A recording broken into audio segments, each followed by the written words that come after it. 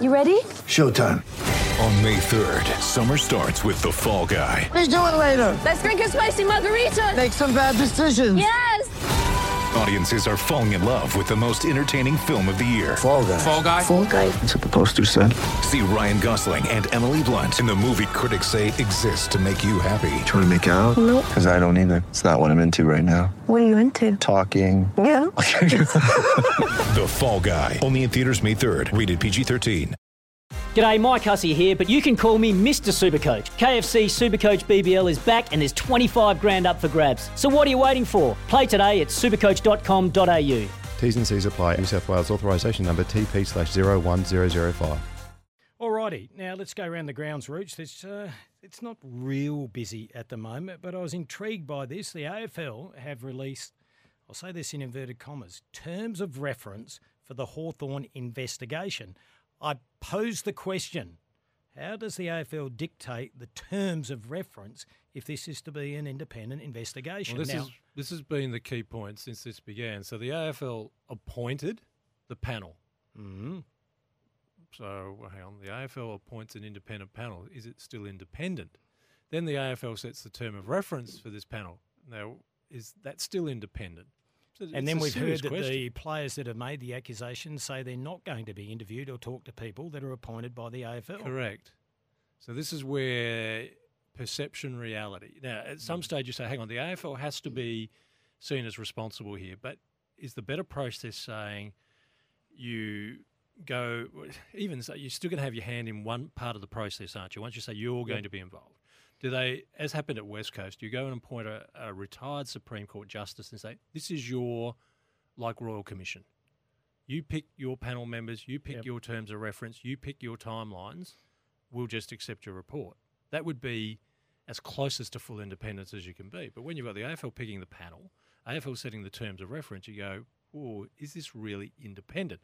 Now, you get some reassurance when you read the terms of reference, which include all participants being able to share their perspectives, which is the way it should be. This was the major problem with the Hawthorn investigation.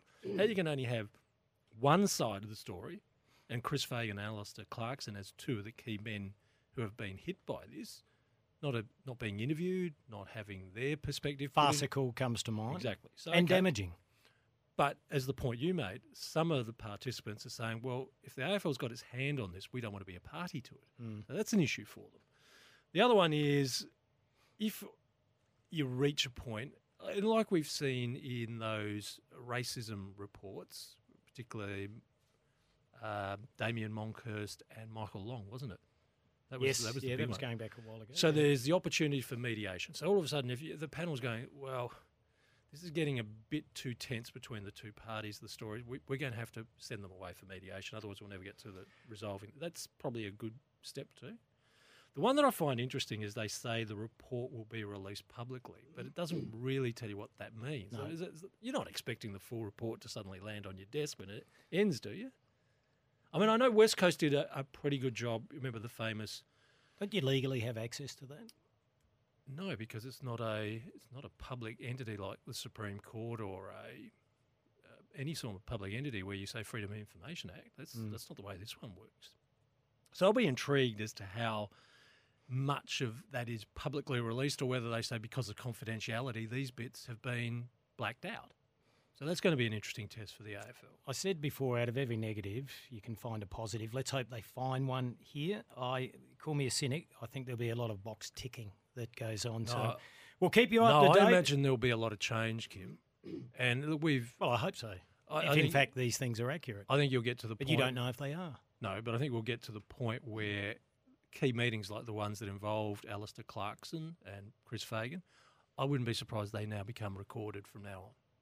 So when there is an issue of dispute... That's a different point, yes. I think there'll be a lot of changes in process. Well, I think there's a lot of workplaces where that may become applicable. Now, the other interesting one will be if it involves Indigenous players and the need to understand Indigenous culture, will we then reach the point that if an Indigenous player comes in and has an issue to discuss or is called in, that there be an elder, whether it be an elder in the group or an elder from outside, also there to be alongside them to help them through the I think there's going to be a lot of procedural change. All right. We know it's a big deal. It is. I know that some people find it tedious as well. We'll move on, Rooch. There's going to be another father-son at Brisbane. They won't have enough points. They So don't. what have we got now? They don't need them, Rooch. No, not with a Category B.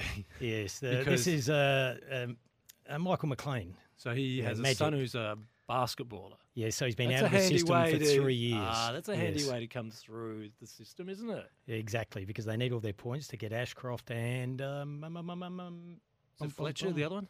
Like, who's the other one? Fletcher? Yes, it is. Fletcher, Sorry, right. just reading a story coming through. Another delisting, Rooch. West Coast has cut Zach Langdon 110 now. from its list after just 25 games for the Eagles. Langdon joined the club at the end of the 2020 season after 3 seasons at GWS. I thought he was going to make it. He was a handy small forward. In exchange for pick 54, he played 56 games overall in what has been an injury-interrupted career. Wonder if he'll No. get a second chance. Before we go to a break, let's go to perhaps what is the big story at the moment. That is Ross Lyon. He had his third meeting with St Kilda, and surprise, surprise, you see him there, you see him here, you see him there, you see him absolutely bloody everywhere. Tom Brown popped up to doorstop Ross as he was coming out of the building.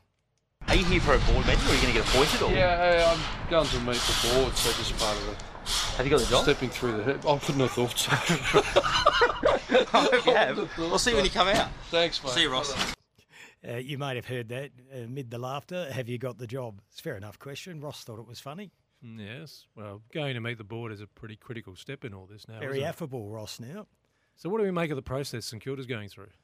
They have their man, don't they? They're just now wanting to get through the terms and understanding of what's going to be required by both parties, surely.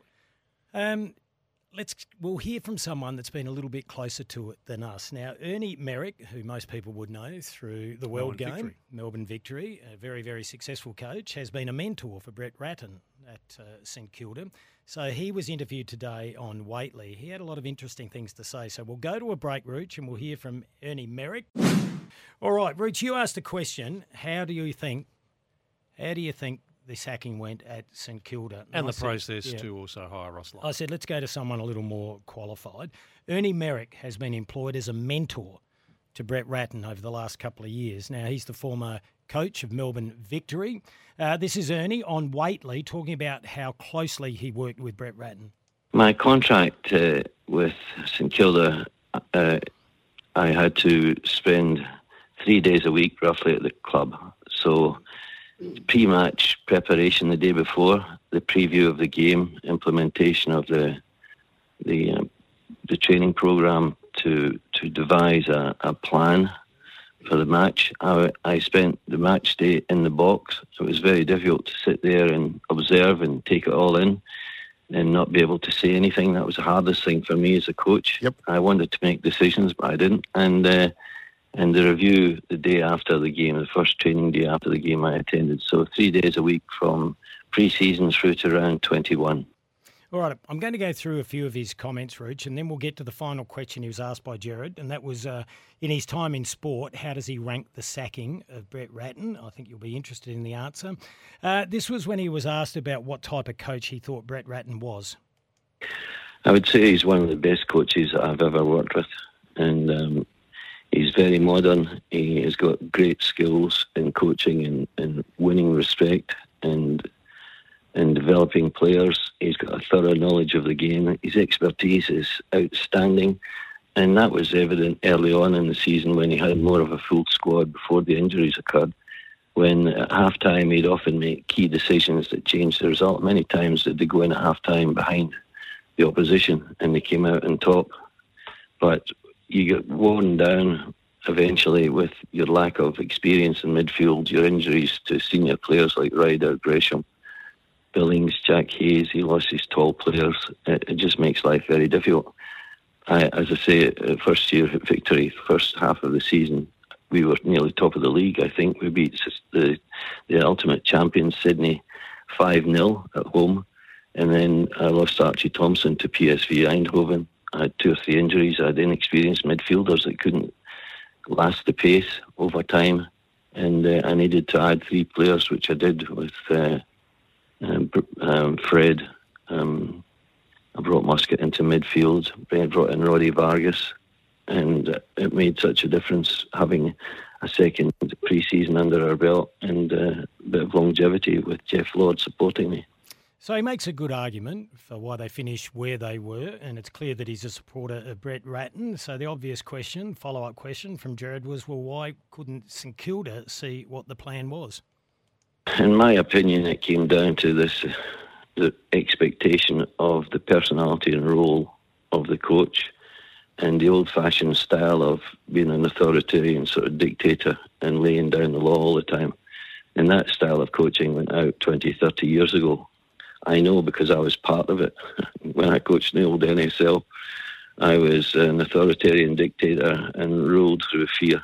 And it's not successful. It certainly can't last in the long term. And in modern coaching, and I'm working currently with Olympic level coaches as a mentor at Victorian Institute of Sport, the best coaches are the ones that build good relationships with players and staff, have a sound plan in their mind, a strategic direction, and they implement it. And it takes time to do that. And that's what I'm saying. 3 years is just not enough time, especially in football, where you can't go and sign $100 million Van Dijk type player for Liverpool. So that confirms everything Pete Ryan told us when we spoke to him from The Age on Friday, that we asked, well, what was the knock on Brett Ratten? And his report was that he was well-connected, well-supportive, well-meaning to the players, and yet St Kilda, like Ernie Merrick says, wanted a dictatorial coach. Well, they're going to get one now. Well, Ernie Merrick was asked about his thoughts on Ross Lyon. Well, I'm not aware of what they're going to do now. As you are aware, I've shared ideas with a lot of AFL coaches over the years and spoken at functions and end of year conferences. And part of at one stage, I spent a bit of time with Ross Lyon at Fremantle. He asked me to come up there, and I know that Ross Lyon's a very good coach, but I'm not sure that it's the change is going to make the difference. It's really the stability and the recruitment of high-quality players and sticking with the same coach for a period of time who shows and proves what he can do, like Brett. But I've certainly got nothing bad to say about Ross. Oh, that goes to the key, isn't it? List management is so important now. Yeah, I don't think anyone said they were moral for the top 8 last year, did they? No, they weren't.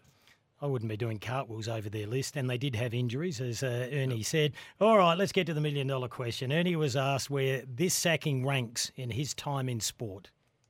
It's one of the worst I've seen. And I was part of the review process the day before he was sacked, and I considered the decision was already made, and I was just, ticking a box to check on my belief of his performance. The difference is in soccer, when you're sacked from the English Premier League, you walk away with $20 million, not 6 months of salary.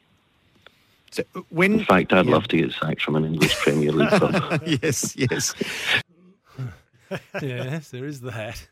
There is that. Well, you do move on to another job very quickly too. I don't know if I like that new ruling for clubs that are financially supported, and it's just 6 months. It's a get-out-of-jail-free card for mismanagement.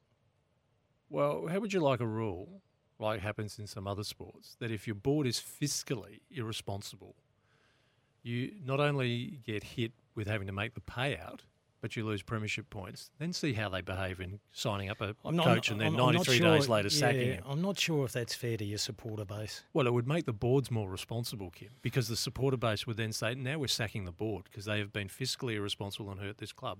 That's the way to keep your board on very, very much on their tiptoes. Want to witness the world's biggest football game? Head to iCanWin.com.au, predict Australia's score with a crystal ball, and it could be you and a friend at the FIFA World Cup Qatar 2022 semi-finals, all thanks to McDonald's. Maccas, together and loving it. TNCs apply.